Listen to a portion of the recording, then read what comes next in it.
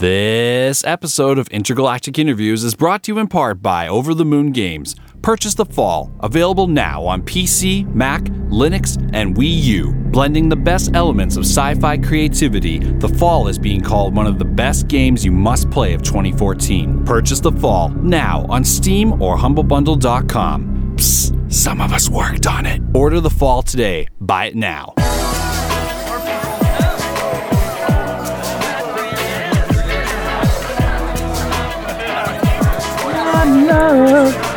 Don't forget, Hey, ladies and gentlemen, how you doing out there? You having a good day? You having a good week, maybe? Huh? You know what today is? Today's episode 55. Brevner Day, bitch. That's right. It's Intergalactic Interviews. And of course, I am your host, MD of the Boomsday Alliance. I thought your name's Jamie. Yeah, it's also whatever you want to call me, but today, it doesn't matter who the fuck I am. What matters is who's sitting on the faux white leather couch we have here in studio. Beautiful amp records. And you know what, ladies and gentlemen? On hand here. Are you ready to be embarrassed, sir? It takes a lot to embarrass me, man. We have a recent Leo winner for Best Music Video. We have a MMVA nominee. We have a Juno nominee. Many more to come in the future.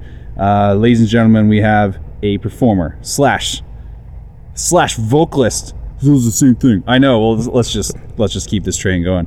Performer slash producer slash director slash fashion. Fashion. Working on a few things. Guru about to come up. Ladies and gentlemen, please give it up for Matt Brevner. How's it going, guys? I'm really stoked to be here, man. Thank you for having me. Yeah. That was not bad, eh? Yeah, that's great. That was okay. That was okay. Brevner Day, bitch. Yes, we're hanging out. So, obviously, we're here to discuss your career and how things have been moving in the last few years. Your rise within the Vancouver hip hop scene has been documented, but in a way, I feel like it almost hasn't been documented well enough. There's been a lot of, especially recently, some really interesting placements that you've been involved in within your timeline. Yeah.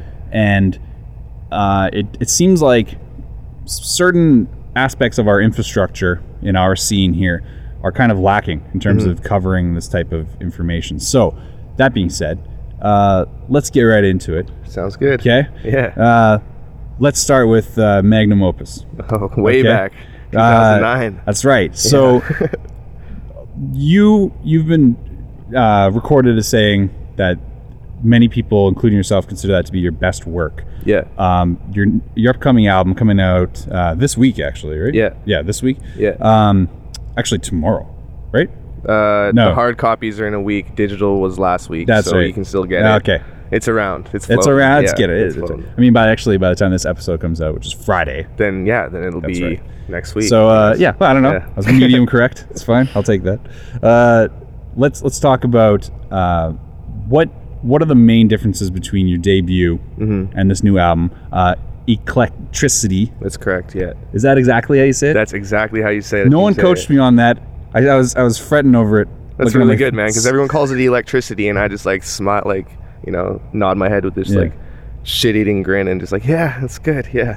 Well, I mean, to be electric in your performance, but also to have eclectic mindset. I would imagine that was the fusing of that title. Yeah, it was more like a. I was really working with a lot of EDM tones at the time, but I wanted to make them mine, and I'm kind of I don't know. I borrow from hip hop, of course, but a lot of folk influence too. So I wanted to do something that was eclectic, but still in my version of EDM realm. So right. That's where that name came from. So essentially, the main difference being between your debut Magnum Opus and Eclectricity would be maybe the evolution then of those styles to have totally I think. Eclectricity and Magnum Opus are the most alike of my projects I've put out, because my mission statement when recording Magnum Opus and recording Eclectricity was to make a song or make a record that when listened to front to back tells a story, but if you pull a single song from each cut, it could sound like it could be a single from another project, but then when listened to front to back, it sounds cohesive. Yes. But if the track listing isn't like front to back, it might sound kind of sporadic and not necessarily the right fit. Now, I recently watched the video for Sinner's Prayer, and some pretty heavy imagery within that, including I would just say, like, I don't know, not to burn the ending because it's pretty rad, but some pretty intense acting for music video quality. I would say. Thanks, I mean, man. that across the board, a lot of your music videos have that level of quality. But this one in particular, I mean, you're out there braving the elements. How did this come together? We were on tour for Dope Sick tour with Mad Shot at the end of 2012, and a buddy of mine had a cabin in like northern Ontario, and it was fucking cold, man. It was like minus 35 or something. I'm from like northwestern Ontario. that. Oh, crazy. Where is whereabouts? I couldn't tell you. I can hit you back. Ontario is ridiculous. It's big. huge. It's fun. But it's like, what is it? It's like 5 hours from Toronto west. Oh yeah, where I'm from. This is how big Ontario is. Where I'm from, Kenora, Ontario. Yeah. If you drive continuously, Yeah. it'll take you 29 hours to get to Toronto. Oh my goodness. Do you know, like, that's crazy, That's right? insane. In the Yeah, same you can distance. go like 3 provinces in that time. That's right. Like Yeah. people, like you see Ontario on the map and you think it's like, you know, Yeah. whatever. Anyway, so you managed to get this cabin. Yeah. So You were out there just roughing it. we're out there for sunrise, you know. So we're like prepping all the shots when it was still dark, and I wasn't wearing any makeup. Like I was actually that cold, and yeah, like I looked purple and shit. I was actually that cold, and so like my DP and I were in this like canoe, and we're literally having to like break the ice off the water to get the boat in the water. And it's like, Wow. man, like if we fall in this water, we're fucking dead right now. Like there's, no. There's the one shot where it looks like you managed to find like a break between the ice flow. Was that you guys had to make that? Yeah, literally, we just went Wow. out there with like 3 of us with paddles and just smashed the shit out of it. And then Really? as you get further away from shore, the ice isn't as thick, but the first like 20 feet, it's like solid, right? It's crazy. And you Yeah, don't want to it get was- like it was rough. isolated and someone just pushes you off like, all right. Yeah, it was scary, man. Like, I'm not gonna lie. Like, I was in that boat for the final scene. We did it. I think we did it like 3 takes, and the battery died, so someone had to run back to the cabin, which is about like half man. a kilometer. So I'm sitting in the boat by myself, and like I can like literally feel like my limbs going numb. Like I couldn't feel anything below my knees. My eyes were like starting to get blurry and shit. And for a good week, like for the rest of the tour, after that, my eyesight was fucked up. Like it was really fucked up just from the cold. But So you're telling me an aluminum boat is not the best insulator for Definitely winter not. weather? No? Definitely not when you're only wearing Dickies and a t-shirt. And That's it's, like, hilarious. it's not the best. Not the best for minus 35 in northern Ontario. that's How for was sure. that tour, the Dope Sick tour? I mean, Mad Child's been experiencing a renaissance of sorts Yeah. in terms of his career. How was that being main support for that tour? It was cool, man. Like I met a lot of really supportive fans, a lot of really honest and hardworking people that just ride for what they believe in, which is cool. They showed me a lot of love, and yeah, it was just really good to like be able to hit the road with my friends. And it could have been any tour, and I would have been just as happy just to be out there and meeting people. And Well, I have to bring this up. The video for Sinner's Prayer that we just discussed is pretty amazing. But a video that's getting a lot of buzz continuously, it seems like it's rising even more every day, is the video for Dark Side of the Moon that you completed with, if I recall. Now you can ask Matt after the fact. Now I have nothing in front of me. I'm not reading notes. Yeah. I'm just trying to recall this. But directed by was that David Dave McDonald? Yeah. Now, this is not my father, David McDonald, who it's is the exact same spelling and everything. Despite the fact it's not my father. Pretty sure he's a rad guy though. Seems like he has good taste in names. Yeah, directed by David McDonald, featuring Tom McDonald. Fuck, you might just call me Brevin Tom Mack. McDonald. Yeah, Tom Mack. Yeah, and so yeah, everyone think. Yeah, I'm not bringing this up because everyone's like, oh, it's a family thing or something. It is, but it isn't. It's like in a weird way. Dave McDonald, he's one of my oldest friends. Known him since grade 5 actually, and we grew up together. Just like we were always the kids that were just like freestyling at house parties and shit. Right. And then he went to film school, after high school, and I followed the music thing. And then we connected. The first video we did together was Mine. I don't know if you've seen that, but it was like during a photo shoot. Then after that, we did Never Gonna Be My Friend together. That was actually, just on a side note, Never Gonna Be My Friend. I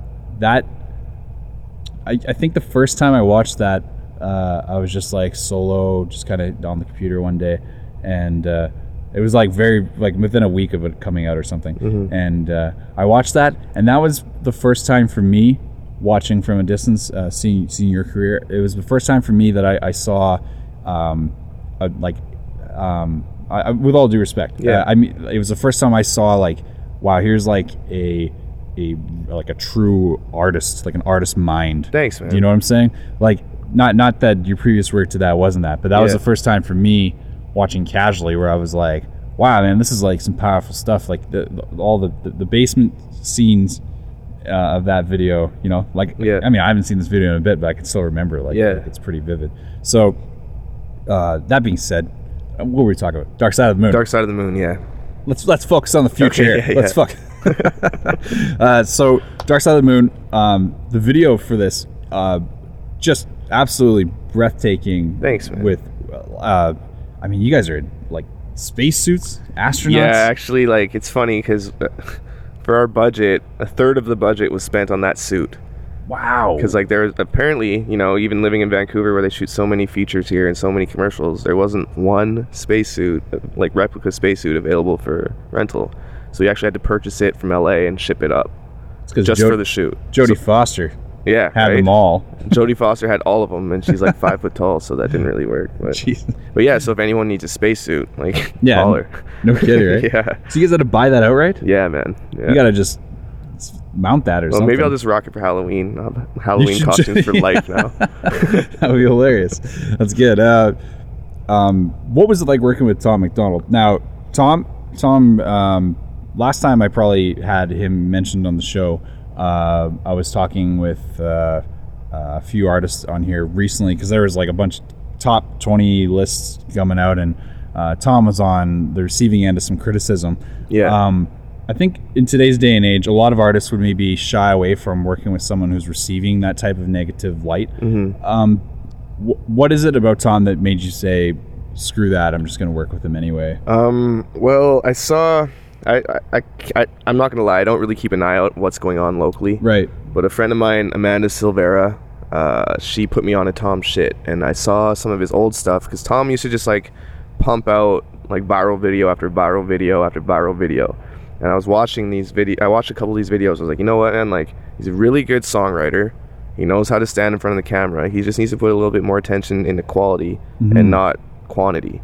You know, so I was like, we hung out. I was like, yo, dude, I really want to work with you. And he was like, cool, let's hang out. So I picked him up from the SkyTrain in Richmond. We went to the studio, we piffed, and then we like, I was working on Dark Side of the Moon. I had already had like the hook and my verse done. And I was like, I wanted another MC on this track because I've been hearing a lot of people and buzzing the city like, oh, this guy sounds like Brevner. Man. I was like, okay, well, fuck. Well, that's perfect because I don't want to be on the second verse, but I want someone that kind of sounds like me aesthetically. That would work, you know? Well, that makes sense. So we hung out and he like bodied his verse and it was just really cool, and we've been like really good friends ever since. And I was just like, you know what, man? Like, I really like fuck with what you're doing. Like, let's work together on the video tip and just like slow it down a bit and stock up your resources. Yeah. So that when you do release stuff, it's more anticipated and people can see the growth. You know?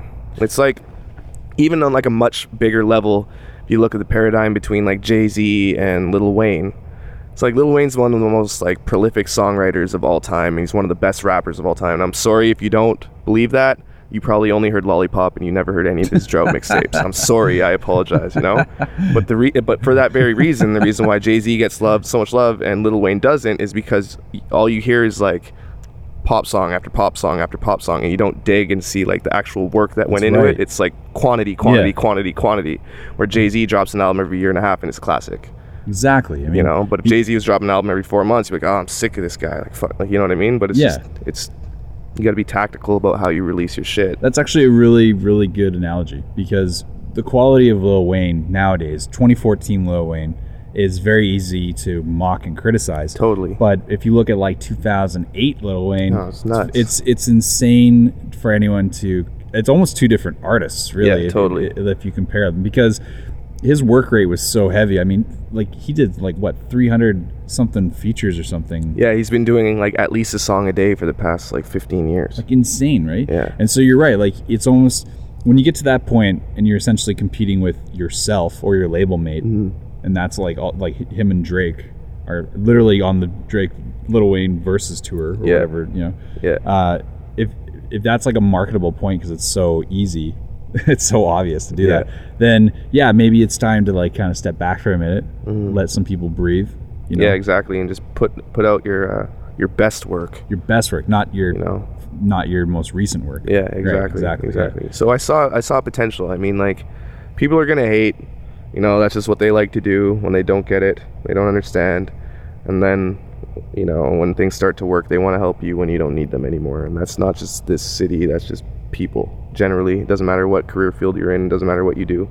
And I'm not typically one to reach out, but I just saw what Tom was doing. I was like, you know what, like a couple tweaks and this guy could do something really, really special. And I don't regret my decision because he's killing it that right takes now. a lot of vision to be able to see something like that. As a producer, I can definitely I relate to that idea that to be able to see the potential of not just the person, but like of the body of work. You can say like, okay, look, that it's not just about doing the one single or one song, but it's about, okay, this can put you on the map, kid. Like this can really sort out your next few years of releases, like for real. I mean, like I couldn't see something I didn't like about it. I mean, he produces all his own shit, he mixes all his own shit, he shoots his own videos, he writes his own songs. It's like, it's me. You're the white me. That seems very, you know what I mean? So like, I'm down with that. I respect that. So like, that seems very familiar. It just makes sense, you know? Yeah, definitely. And at the end of the day, all the artists that I work with are just an extension of myself. So even if I don't put out a project for a year, but everyone around me is hustling, putting out projects, I stay relevant. You know, so it's just like a way to keep working and keep pushing and building. Absolutely. Yeah. Now, speaking of relevance, obviously another name in the scene right now that's popping up. I mean, locally it's an obvious thing, but he's also making good national waves. Obviously, we're talking about Sunreal. Yeah. You've produced for Sunreal in the past. Yep. I worked with them before. What was it like working with Sunreal in 2012? Because I mean, that was around. I don't remember the release he had at that period of time, but or where that. I didn't really work with him. We hung out one time and I played him a few beats and he hit me up a bunch of times for that She Gone beat. And it's funny because Snack wanted it too, because Snack wanted to do something that was a little different from the lane that he was doing. Like, he wanted to do something that was away from the boom bap. And so I was just like, what should I do with it? And I'm giving it to Sun, and yeah, it was cool. Like, I don't know, we don't really like kick it like that, but yeah, I've had but I respect what he's doing, man. You know what, to be perfectly honest with you, okay, I was laughing because I was I was on what was it, Hip Hop Canada the other day, just browsing it. Oh yeah, hiphopcanada.com. I saw this dude Cam Hunter, and I think he's like one of the rappers from Down with Webster, and him and Sun have toured, I think, together and done some shit together. That's right, yeah. And he just dropped this video called Oh Lord or something like that. Oh yeah. And I was like, man, like, Sun must be like, I finally made it because these guys are copying me. Because like, I heard this fucking song and I heard it, I was like, man, like, this is, I closed my eyes, I was like, I hear Aaron, like, what's going on? And I opened my eyes, like, it's not Aaron. And I was like, this is fucked up. So Cam from Down Webster. Yeah, I don't care. Like, yeah, I'm saying it. Shit was whack. It was a bite. It was a total bite. But Sun will never like admit it because he's too nice. So I'll just talk shit for him. Yeah, he's a pretty nice guy. Yeah. That's pretty funny. I don't really. I guess maybe in industry way, I would maybe know him through like Anami Vice. That's about it. But then even no, it's a good song. Don't get me wrong. It's well produced. The video is well shot. Even though the back of the truck scene was like a direct bite of like some Mickey Blanco shit, like the exact scene. Really? And I know this because I'm a director and I notice these things. But like, I get what he's doing and I see it, and it's kind of like, he sounds like Sunreal but a little bit edgier because he's talking about getting drunk and shit. So I get that. But it's just like, man, like, good for you, Sun. You got biters. You got copycats already. I mean, that's a good thing for Sunreal. I mean, I think probably the the heaviest criticism surrounding Sunreal would be like if there was a criticism to have, is that it's funny you bring up that he has, people kind of jockeying style at this point, but there was a period of time where it's like he would just sound like whoever was hot himself, like he was doing that, Yeah. So, yeah. So it is what it is, but Yeah. I don't know. It's just like, a photocopy of a photocopy of a photocopy right. of a photocopy. Fight Club, what's yeah, up. Yeah, yeah. that's good. Yeah, but he's got his own style now, which is good. But here's the thing: moving into like what's happening with your new record. Okay. Who's featuring on this record? We got Stevie Ross. Yes. No, Stevie actually isn't on this record. Oh no. No. Who's on this record? Mocha's on this Wait record. a minute, did I get this wrong? Are you Again, thinking no about notes in Bushido front or of me. Eclectricity? Eclectricity is an album that I recorded in 2009, 2010. That's just being released now. Right. Jesus Christ. And that was with Mocha and Fembot and Kai Skywalker. 'Cause I was Right. working with him heavily at the time. And yeah, that's it. Are you and Kai working together anymore? No, not really. We're homies. Like Kai's like a brother to me, man. We're like family, but we're doing our own thing. Oh, okay. Yeah. Yeah, I didn't know that, but I still think he's one of the best rappers in Canada. And I just waiting actually- for his day. I didn't hear about him until I originally heard of when he was in that group with Atlan. Yeah, the Shatas. Shatas, They're yeah. nasty. Now when that EP dropped, I met him the day I met Just Blaze. Was the day I met Crazy. Kai.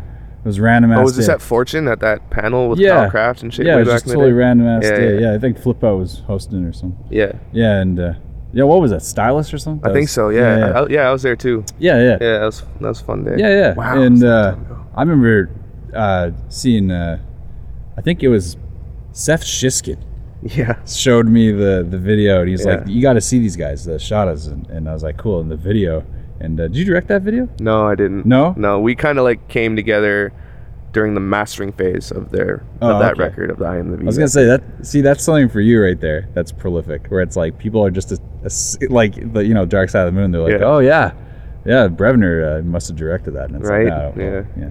But, Well, I have my piece in like everything I do, but it's really about not trying to do everything yourself. Like trying to build a skill set so that you can recognize talent and abilities in other people, and then just surrounding yourself with people that are really good at one thing rather than pretty good at a bunch of things. that's true. Yeah. You know, Yeah. specialized knowledge is so important. So That's good. Well, someone like yourself, who is actually talented in many areas, what's something that you feel you can't do that you need to reach out to other people for? I'll try to do anything, but I'm not like a graphics designer. I'm not a concert promoter. I'm not a booking agent. Right. You know, Most people aren't those Yeah. things, right? Like, I'm not like a director of photography, but like I'll direct and I'll write a screenplay or a script, you know, and then have a DP run the camera for me, you know. Right. Like if you can get a video treatment together, Yeah. and you know exactly how you want it to look. Totally. Yeah. Yeah, but you need a DOP to kind of. Yeah, to do Do it the heavy properly. Like, lifting. if we're doing something on an SLR, I can shoot it, but you know, I'm not trained to operate a Red by myself. Or, Of course. Yeah. No, I understand. Yeah, Alexa or whatever. That's good. Well, who's someone you're listening to lately? I know in the past you've mentioned in interviews that you don't generally listen to other people's music. Yeah. I would assume that probably pertains more to the genres that you're within. Yeah. But if there's someone who makes their way into your headphones, Yeah. besides my voice right now, who would it possibly be? Who would you be listening to? I've started. This is like a long-winded question, but to give you the short of it, I've really been listening to a lot of like Chicago rap lately. Like, Okay. I love Lil Bibby, man. That's Some my Chirac. dude. Yeah, Lil Bibby is my dude. I love it. That's crazy. Yeah, he's just like so smooth and like honest. I just don't like listening to like, obviously, like I appreciate listening to like Immortal Technique or like Kendrick Lamar or like the really talented writers, but as a writer myself, I don't want to listen to too much of it because then it starts to seep out in what you do, and Yeah. I don't want to do that because, to be honest, like 99% of you guys all sound the same, man. and I'm not trying to be in that 99%. I don't mean you. I mean you guys. I don't mean. I you. always assume everything said in this room is, with the exception of present company. Yeah. That's okay. No, it's just like it's all the same shit now. Of course. Well, I got to be honest. I didn't have you pegged as like a Immortal Technique. Yeah, man. Like I'm ahead. Like I grew up. Of course. I grew up on. Just because I don't like make the style, like honestly, like my biggest influences in high school, I listened to a lot of Technique, a lot of Wu, of course. I was always an East Coast guy. Yeah, like, same. Young Jay-Z, like Nas, of course. But I really like Bay Area rap too, like Celly Cell and like X-Rated and Brother Lynch and shit. Just for more like not so much content matter, the beat, because there's stuff. It's like not the most technically strong music, but just the feeling that you get from it. Just like the vibe. Yeah, so. I can feel that. Well, who's since we're talking about Technique, what's your favorite Immortal Technique song? Oh, it's got to be Dance with the Devil. Like I'll never forget the first time I heard that song. I know it's classic, but I mean, first time I heard that song, I was like in grade 9 smoking a joint in my buddy's basement, and it like literally gave me goosebumps, and I was like, this is the most fucked up, disgusting thing I've ever heard. And I was like, how could this not be true? It's pretty real. It's like this, it was horrible. Like it was like it gave me nightmares, man. But I was like, that's writing. As a fellow producer, I think I would say Creation and Destruction. I really like the production on that beat. Yeah. For some reason, I don't know. It's just very simple. Yeah. It's very like boom bap and stuff. That's the kind of thing I put on if you're trying to spark writing. No doubt. Or something like that. You just kind of get an idea going. That's like the kind of stuff I like. But lately, like Baby, I love Tom York. Oh yeah. Yeah, that's my dude. His new album that just came out in torrent form. Yeah. Essentially only. Yeah. What do you think about that model? I think it's smart, man, because it's like if he's gonna release it under a major, he's not getting $6 a copy. But if he releases it independently for $6 a copy or by donation, he's probably making more money, and the PR is free because all he has to do is like get his publicist to do a couple drops in like Fader, Billboard, whatever, and then it'll just promote itself because that's that's what P2P is essentially. Yeah. Isn't it interesting how 2014 will be remembered in the annals of history? It'll be late December 2013, Beyonce dropping an album with no promo, and then it becoming one of the best albums, essentially. If you can count, I guess because the quarters, it would be in this year or whatever at the end of that quarter. But and then Tom York of Radiohead doing essentially the same thing, but utilizing torrents and actually utilizing that P2P connection.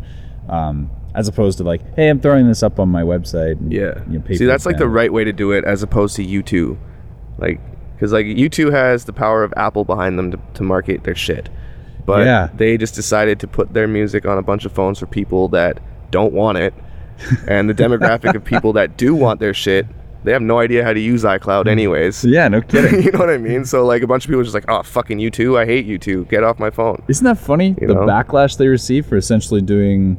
But it's like, I get it though. It's like, here's a gift, but like we don't want it, and it's an invasion of privacy, so fuck off. Like, and people made a lot of big deal about that, but people forget that like when the Samsung Tab dropped, Jay-Z did the same thing. With Magna Carta. Yeah, I think the difference in that, it was like a selling point of the phone. Because they ran like advertisement campaigns and shit. They're like, if you buy this tab, you will also get an advanced copy of Magna Carta Holy Grail. So all these Jay-Z heads are like, awesome.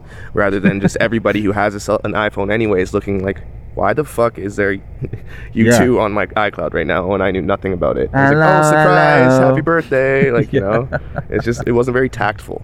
Yeah, that's it. You know what? It's essentially like accidentally inviting a vampire into your home. Yeah, true. Like that, right? Yeah. You're just like, oh, jeez, he's here now. Yeah. Can't get him out. Yeah, it's just not a good look, man. Yeah, it's a weird situation. Yeah. But, I feel very blessed in the industry that, like, I'm able to work, and keep work full time, and yourself as well. Like you're constantly working and getting lots of gigs and stuff. I mean, this episode comes out Friday, but the show coming up, you're doing an arena show with Chaos in the vein of the Beastie Boys, the Benefest for Tibet.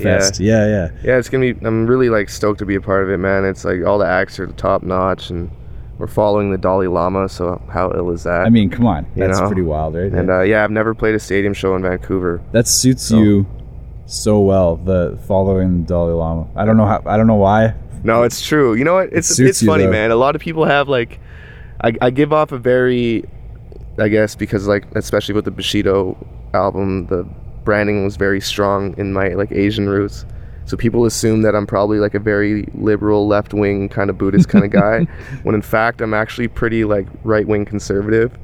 Interesting, right? Yeah, and but that's okay. You know, people can think what they want to think, and I don't mean like right-wing conservative to like the '60s, but I mean right-wing conservative as in like I'm obviously a man of the current time, so I'm not like hard-nosed on a lot of things. I understand the way certain things work just because of the world we live in. Right. But yeah, I'm mostly leaning right on most things. Well, does that would probably pertain a lot then to spirituality as well? Yeah, it totally comes out in my music. Like, I mean, Sinner's Prayer is like exactly pretty obvious. Like, I mean, I've had a couple people say like, yeah, I really like Sinner's Prayer, and it was a bit preachy.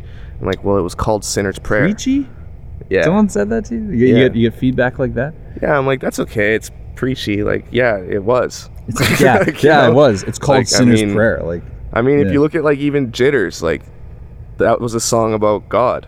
The whole song was about God, and it was like the only independent song to get nominated that year. And it's just like that's like badass to me. And it's like, yeah, that was preachy as fuck. Because I you know, you get a guy like Mad Child on it.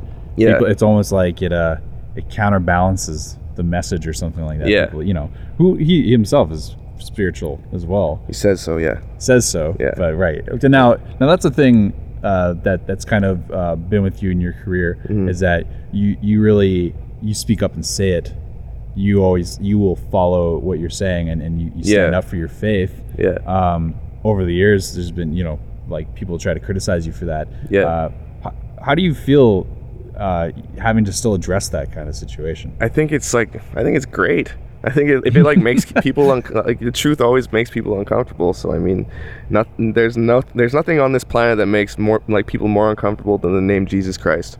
So you say that, people get weird. Isn't that odd? Every time. Well, I don't think it's odd. I think it's by design. I mean, personally, odd that.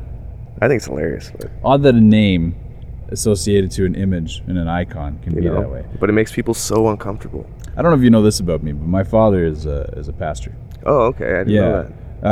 Now he's recently taken his vows. So I mean, within the last like 5 years. Mm-hmm. So I didn't grow up like that. Right. But my mother was always very spiritual. Yeah. If I was to be completely transparent, I think the only religion I follow nowadays is the Montreal Canadiens. But you know, and people criticize me more for that than anything else. Oh, you got a lot of faith, bro. That's what they say, you know. I start out there, I'm like, I could tell you have good taste, you know, that kind of thing. But yeah, I think when it comes to music, yeah, there's something to be said about the ethereal energy surrounding creativity. Mm-hmm. I think non-creative types, maybe more of a standard consumer, mm-hmm. would see someone tap into something like that, and if it's associated with a divine inspiration, mm-hmm. then it immediately makes sense to them because they go, oh, okay, because a third party put that there. Yeah. But if you didn't have that spirituality about you, and if you didn't feel it, but you still understood that there's like some mysticism there, yeah, outside of your own control, mm-hmm. It kind of becomes this weird gray area where people think you're eccentric or something like that. Yeah. But if you're able to associate it with an existing religious platform, then all of a sudden it's like it's okay or something like that. You know what I mean? I feel like it's like, yeah, it kind of like justifies it in a weird way. But I honestly believe that regardless of whether you acknowledge where your inspiration's coming from or not, it's always coming from something else. And whether it's dark or light, like, I don't know. I think we have a way as humans of like trying to justify everything and saying everything's gray, everything is, when in fact I believe that things are actually very black and white, and gray area is just our justification for our shortcomings. So it's very interesting. That's what I believe, because I mean, you can argue, you know, like I could argue with you all day and come up with a million reasons why the sky is yellow, but at the end of the day, it's still blue. Like, you know, I can argue that point until I'm blue in the face. No pun intended. But well, I think really quality of what you do with your time here, mm-hmm. is really the true measure of a person.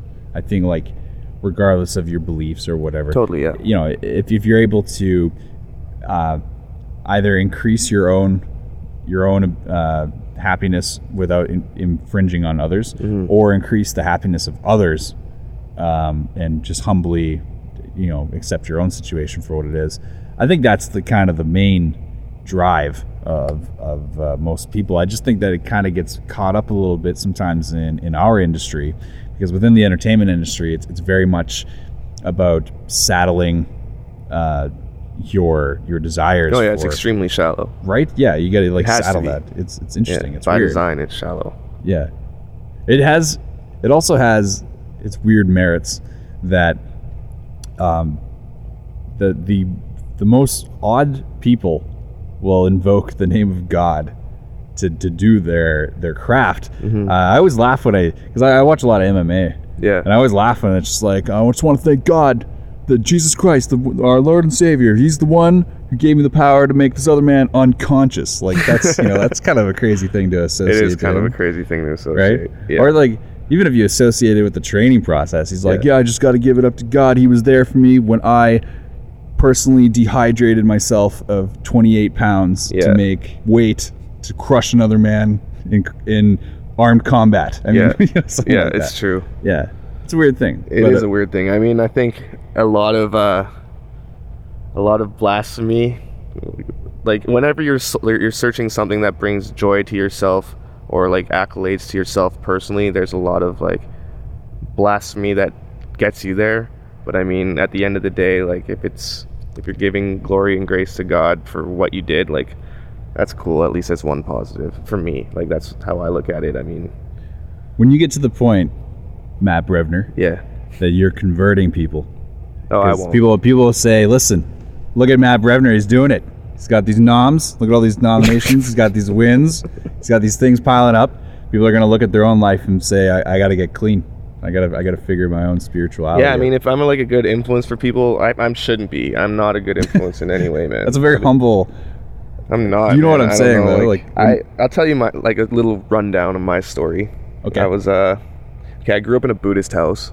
Okay. I found Christianity when I moved to Japan when I was 21 on my own, which is kind of weird. That's a weird place. Yeah, to because find there's Christianity. like really no Christianity. Yeah. But I was just starting to see patterns and weird things that just I couldn't ignore it anymore.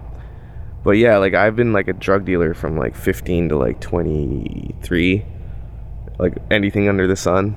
Just trying to make it work. Yeah, like not just trying to make it work, trying to like cop dope shit too. Like it was like extremely okay. greedy. Yeah. But like I think like that kept me from doing drugs because I was always like I saw the product of it. So like with that being said, I am not a good influence. I'm not, but like I'll be the first to admit that I'm a piece of shit. So if that helps other people admit that they're shitty too, then maybe I am a good influence in a way. That's interesting, because then you would have the self-awareness. Yeah, like I mean improve. that's what Sinner's Prayer was about. It's like literally like looking in the mirror and like actually looking in the mirror and not and admitting that I don't like what I see and I need help to change it because the issues that I'm dealing with or the demons I'm battling are bigger than myself, and I'm enough of a man to admit that they are in fact bigger than me. And that takes a lot of power and courage in order to even admit that. Yeah, it wasn't easy, man. Like when I wrote that song, I was like miserable. I was really depressed when I wrote that song. So It's pretty rough. Have you dealt with depression before? I know that you took the unfortunate passing of Rick Rippon, Vancouver Canuck. I know you took that a little rough. yeah, As a lot of people did. yeah. Have you experienced that yourself? Depression over the years then? Yeah, I think it comes with the territory of being an artist, a creative type, because like you live one life, you project another life, and everything in your day to day is like a bounce between the two of them, and like you're always like remembered for the last thing you've done. So it's like it's Yeah. always like a bunch. It's dude. kind of it's depressing. Like I mean. That is so well said. You know, it's I really weird. mean It's that. so like I'm in the yeah. middle between like the people that are actually in my life that know me for like, for example, like my grandma. If I make her lunch, she knows me as like one way, or like my little cousin, or like my best friend from high school. They know me as one way, and then my fans know me as another way. But it's weird because like my fans like that actually listen to my music maybe know me more sincerely than the people in my life, because I'm saying things in my songs that I would never say to people that are the closest to me. In your inner circle, yeah. Then the people that are closest to me just see me as the same little kid that I've always been, and they really have no grasp of who I am to the outside world. You're trying to be like, hey, people actually are listening to me on a mass scale, right? Yeah. So your identity is really lost in that, because you're always bouncing between two parallels, and like it's really easy to be depressed and lose that is so well said. I really appreciate you saying that, because I personally have struggled with a lot of things. What you said just about you're always compared to your last thing. I mean, that resonates so well with me, and I often explain the artist mindset to again, like a non-artist mind. They'll run such an even flow throughout the week that they get a flat tire, and that'll be such a pitfall for them. Yeah. But then that flat tire is still a pitfall 3 weeks later when they're talking at their dinner party.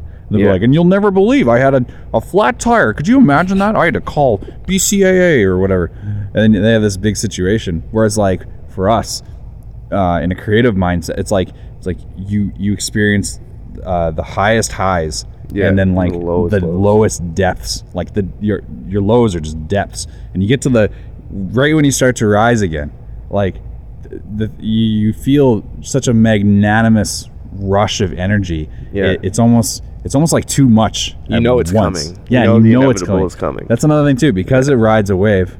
In an audio sense, it's just like frequencies. You're just vibrating at different frequencies, and eventually at one point you pop at one point. And that's why I guess maybe when we see people who have been doing it for so long and so successful, you go, wow, you were able to catch some frequency there where you're just like, you did not stop the ride for how long, right? Or what it's perceived to be, I guess. I think it's that comes back to like stacking your assets and like being ready. You know, I mean, right now I'm working on Eclectricity is going to be the last album that Matt Brevner puts out. I'm like changing my name for 2015. I'm starting fresh. I've been working on an album all year for next year.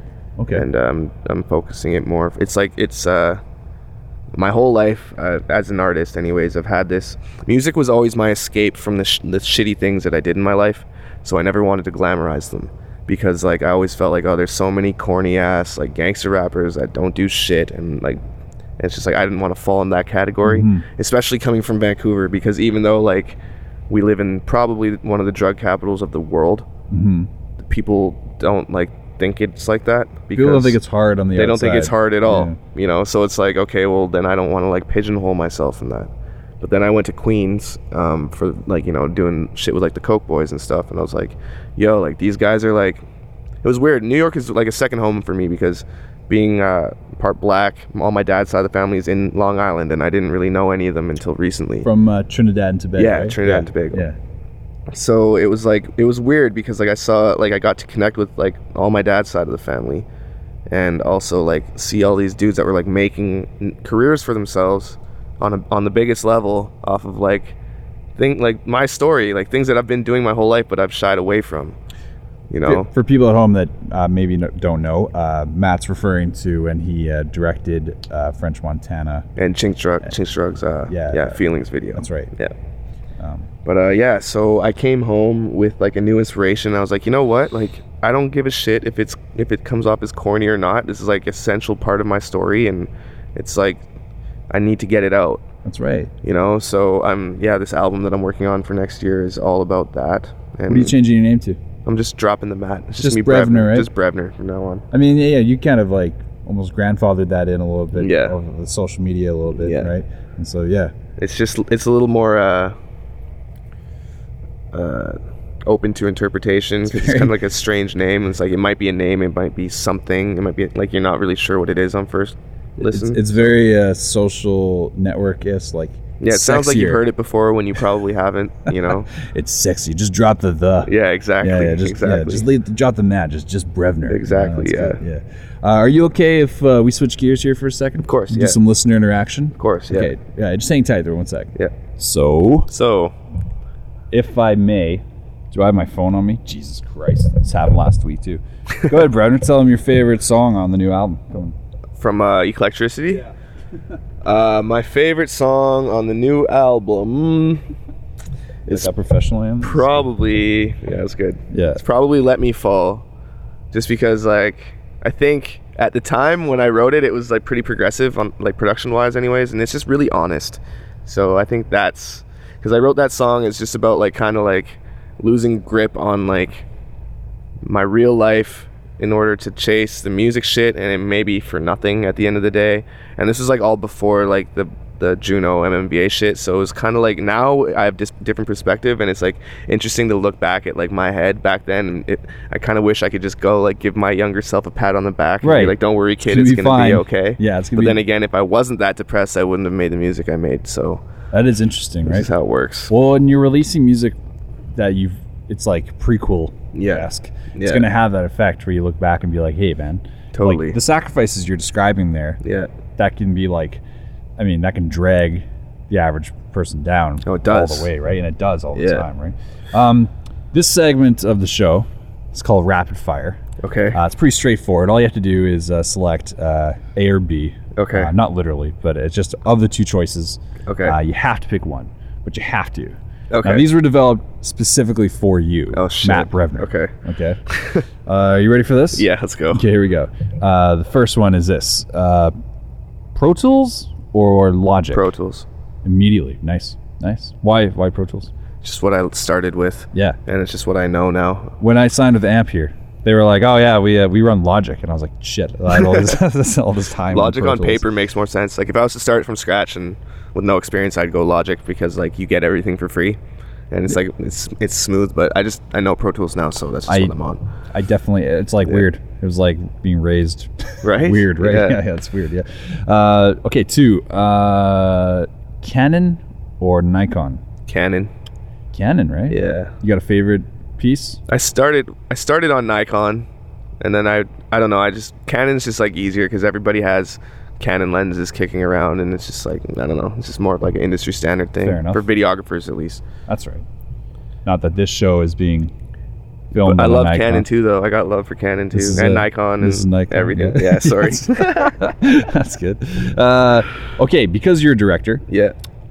Are you more excited for the new Star Wars or the new Star Trek coming out? Ooh. Both being directed. Well, actually, Star Trek 3 being directed by Robert Orci now. I think I'm excited for new Star Wars just because it's so epic. It's so like grandiose, you know, and hopefully they do it right. That itch has already been scratched a little bit with Star Trek, right? Yeah. And so, I don't know. Yeah. I've had many angry J.J. Abrams rants on this. I really like the new Star, like, you know, like I'm not a truant in like the Star Trek story. I'm not a Trekkie, so like to just like go into it and just seeing a little bit of, it's like, oh man, it's like I remember in high school it's like, oh, it's grade 10, I'm like supposed to be doing science homework, I'm smoking a joint, and then like Deep Space Nine is on TV, and I'm like, fuck this, I might as well do my homework. So like that's the extent of like my Trekkie-ness. Understand. But like I mean, I watched the movies, both of them, and I really like Tom Hardy. I think he's a great actor.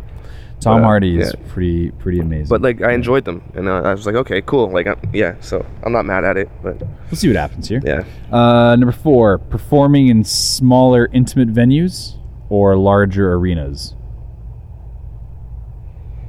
Because you've been on quite a few tours. You've done quite a different range of shows. I like bigger venues. They're easier to play.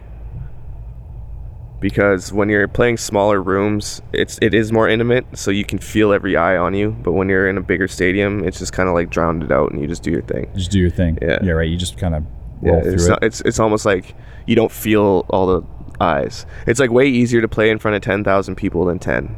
I think that's interesting, right? Yeah. I personally, I feel like when I developed this question, I thought maybe you might have said intimate. Just because your music translates. Yeah, as like, okay, I mean, like in the physical act of performing, I'd rather play bigger venues. But as far as like for my career and connecting with people and like doing what I do justice, smaller venues all day. Okay. You know, so but I know you can't choose both. Yeah. But I mean, for the act of like, oh, I'm nervous. This is my job. Thank you for respecting the rules of the game, sir. I appreciate that. Okay, and final question. You ready for this? Okay, let's do it. Okay, final question is... Drum roll. Producing or directing? Producing. I'm a music guy first. First, right? You know, directing is like, I used to do a lot of, like I was telling you earlier, I used to do a lot of TV and commercial work when I was a kid. So actually, yeah, Brevner walks into the lobby upstairs in the studio, and he's like, "This is weird history. I used to do a lot of commercial auditions and stuff upstairs." Yeah. I was like, "What?" The blast from the past, for sure.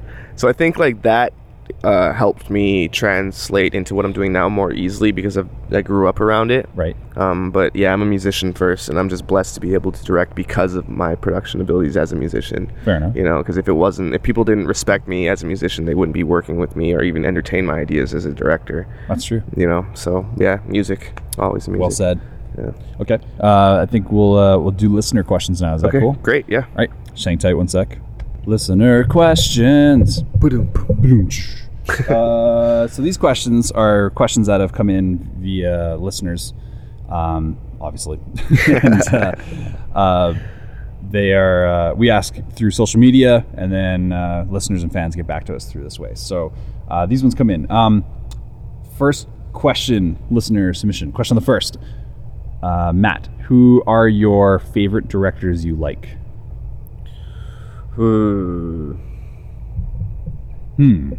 That's tough. Well, I think my favorite director is probably Gaspar Noé and Tarantino, of course. Yeah, man, right? Yeah, I know, and that's kind of like a mainstream answer. You're probably looking for something more like hipster and weird, but no, Tarantino's a G. So can you give me just for people, maybe even myself, that wouldn't know, like a Gaspar flick? He did Enter the Void. Have you ever heard of Enter the Void? Yes. Yeah. If a lot of you guys probably aren't familiar with it, but in Kanye West's All of the Lights video, when they do the intro and it's like all the flashing crazy neon signage, they actually took that from Enter the Void. That's like Enter the Void's opening sequence. But yeah, he's brilliant, and his films are very edgy and kind of like make you feel awkward and strange, and they're really good. Really good. It's like Eraserhead on crack or something. Pretty much, yeah. Question the second. Best fan story so far? I would think interaction. I guess. I don't know. I think that's what that means. That one came in via Facebook. Oh, fuck. Okay. Yeah. There's been like a few good ones of like awesome fans have been really supportive and like got like lyrics tattooed on them and shit, but I'm not going to tell those stories. I'm going to give you this one. Okay. 3 or 4 years ago. Yeah, right? Yeah. That's a lot of pressure. Pretty wild, yeah. But okay. 3 or 4 years ago, I was at a house party in East Van. And there's this one girl that like I'd been like in love with for like the longest time. And she's like a really good friend of mine. And like out of nowhere, she just like kissed me, and it was like a really like heavy moment. And then we like went outside to like talk about it.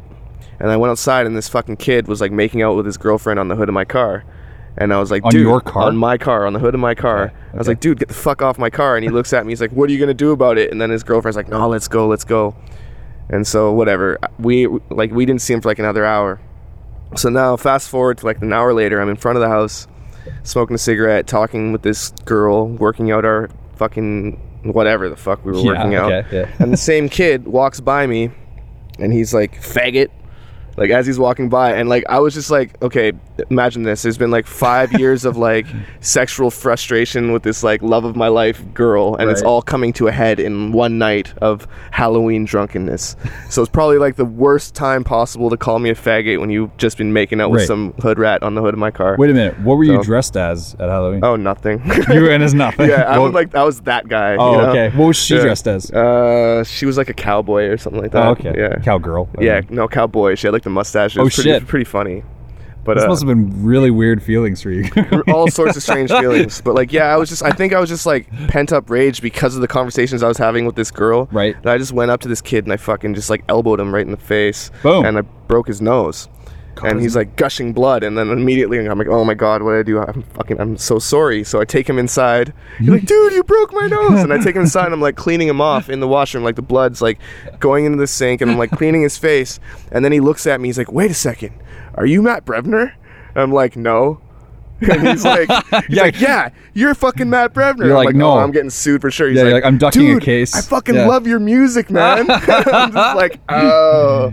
And he's like, yeah, sorry, I was an asshole. I shouldn't have done that. I apologize. And I was like, oh, thank God, because if you recognized me and you weren't a fan, I was totally going to jail that night. I can't believe that he had the gall to make out on your car, and then to ask you what you're gonna do about it, then to call you a faggot. Yeah, it was rough, man. And then he took a strong John Jones right to the maw. Yeah, just like a little elbow, and it was like I must have clipped him really good because it was just like a quick pop, and I was like, boom, busted tomato. I love how most people would have had the Mark Hunt walk away, the clean way, like whatever, that was the night or whatever. Yeah. And you're like, I gotta clean this guy up. Yeah, and then, I was like, I felt bad immediately. I was like, oh, fuck. So you're like rinsing his mouth in the sink and stuff? I was like cleaning, and then he looked up in the sink, and he's like, oh That's my God. hilarious. That is a classic story. That's hilarious. So that was definitely the craziest fan interaction I've ever had. Jeez, man. That was a good answer. That was awesome. Okay, question third. This one's like contentious. It says, who do you think you are? Matt Brevner, who do you think you are? No kidding. Wait, maybe they wrote it with a different inflection? Oh, who do I think? Oh, like actually, like you're actually curious. That's why I was like, it sounds contentious. That's why I'm like, who do you think you are? Okay. Like it could have been like, who do you think you are? Does that sound nicer? Yeah. Yeah. Okay. Who do you think you are? Well, I mean, you know, I'm not known to be like a cocky person, but I'm confident in my abilities because I work hard at what I do. But I don't know if there's like any answer that I could give you that would make you like me any more than you do if you do it all. So interesting. I don't really know how to answer that. That was a nice way to, because you have to be confident and like sure of yourself in what you do, and I truly do believe that I have something to offer that no one else does. So I have to own that, and if I don't own that, there's no way I'm going to be successful at what I do. But if I give you that answer, you're going to think I'm a dick. Or if, like, you know, if I tell you that like I think I'm like, you know, really good at what I do, or like for example, look at Kanye West. Like he says that he thinks he's a genius, and people think he's an asshole. But the man's won like 24 Grammys. So if that doesn't classify you as a musical genius, what does? Yeah. So, and his name isn't Quincy Jones. Yeah, exactly. Right? Yeah, right? Exactly. So like he called himself a genius, although many people would consider him a genius because he said that he's a genius. He's a dink now. So so back to my point, there's nothing I can say to answer that question without coming off like a pretentious asshole. So that's a good answer. That's a good answer. That actually covers both inflections. Yeah. That was good. Who do you think you are? You're like, who the fuck do you think you are? It's hilarious. Okay, this is the last one. You ready for this? Yeah, all right. Matt Brevner, who do you compete with? Oh, changes every day. I mean, all in all, I'm competing with myself. Like I just want to continue to write good songs, and I think hitting certain accolades will be a byproduct of me improving as a creative. I don't try to compete with any other like rappers in Canada especially, or even like the game as a whole, because like I don't want to like once you start comparing yourself to other people, you're like you're self-conscious, and you're always going to be like what they're doing is always be on your mind and going to seep into what you do. So I'd rather be like naive of it. Yeah, I don't know. I guess I'm competing with myself. I'm competing, but like ultimately, like, you know, I want to be one of the greats one day. So if I was to say like I'm not competing with the guys that are like killing it right now, I'd be, you know, a part of me would be lying. But I have to be aware of that fact without focusing on it fully.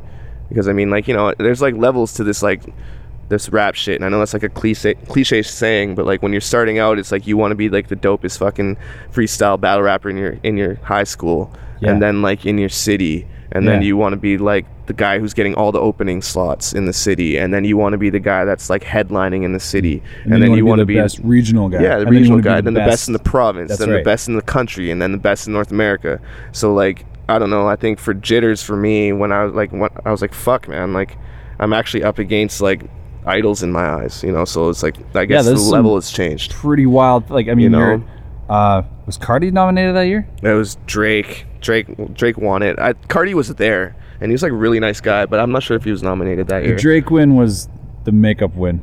That was that was Scent of a Woman. Yeah, because the Junos fucked him over. Like, how are you gonna have the guy, the hottest rapper in the world, host the fucking Junos, come like from whatever he was doing, which was like probably pretty awesome, like getting laid in Miami or getting $100,000 a show somewhere else, to like come do this event and not even give him an award. Yeah. Like that's just like a slap in the face, man. And it's like, how can you? It's like I think Shad beat him that year. Yeah. Shad did have, but even like he did. But even the look on Shad's face, he's like, really? Okay, cool. Yeah. Like, you know what I mean? And like, all respect to Shad, but I mean, like, if you know, it's like, do you think Shad would have done that reaction anyway?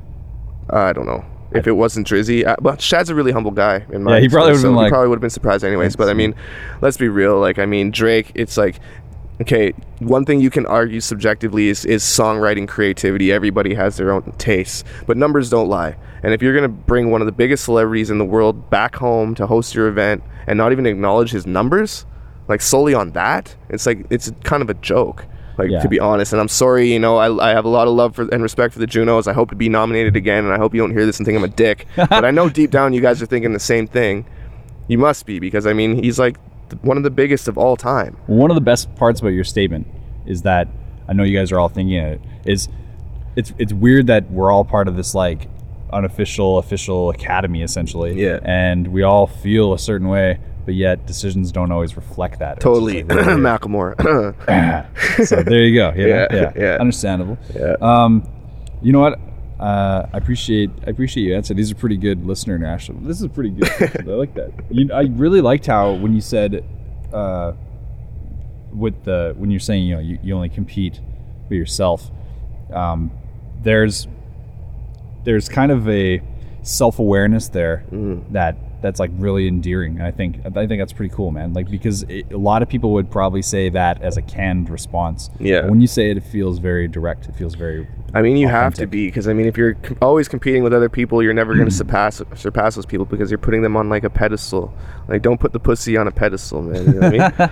Pussy liar. Yeah, right? Yeah. So like, I don't know, like, for me to say that I am in direct competition with certain people is for me to say that I am the same as these people and I belong in the same categories as these people. So it's not up to me to place myself in a box. It's up to you to put me in a box, you know? So for you guys, I'm competing with whoever you think I'm competing with, but for me, it's myself. Honestly, like, aside from myself, my biggest competition is my sister. She's a painter, and she's extremely talented at what she does in like a very different lane from what I do. So it's cool because we're always like, it's like this friendly competition between us, because we both know how high our standards of quality are, and we both do something completely different. So it's like, there's never that threat of, you know, it's like sometimes when you get two MCs in a room, it's always like who's got the bigger dick. Yeah. But it's not like that, because it's like, it's my baby sister and I'm proud of her. That's right. Yeah, you know. Well, you can appreciate visually what she does. Yeah. And she appreciates what you do sonically. Yeah, totally. Yeah. Totally.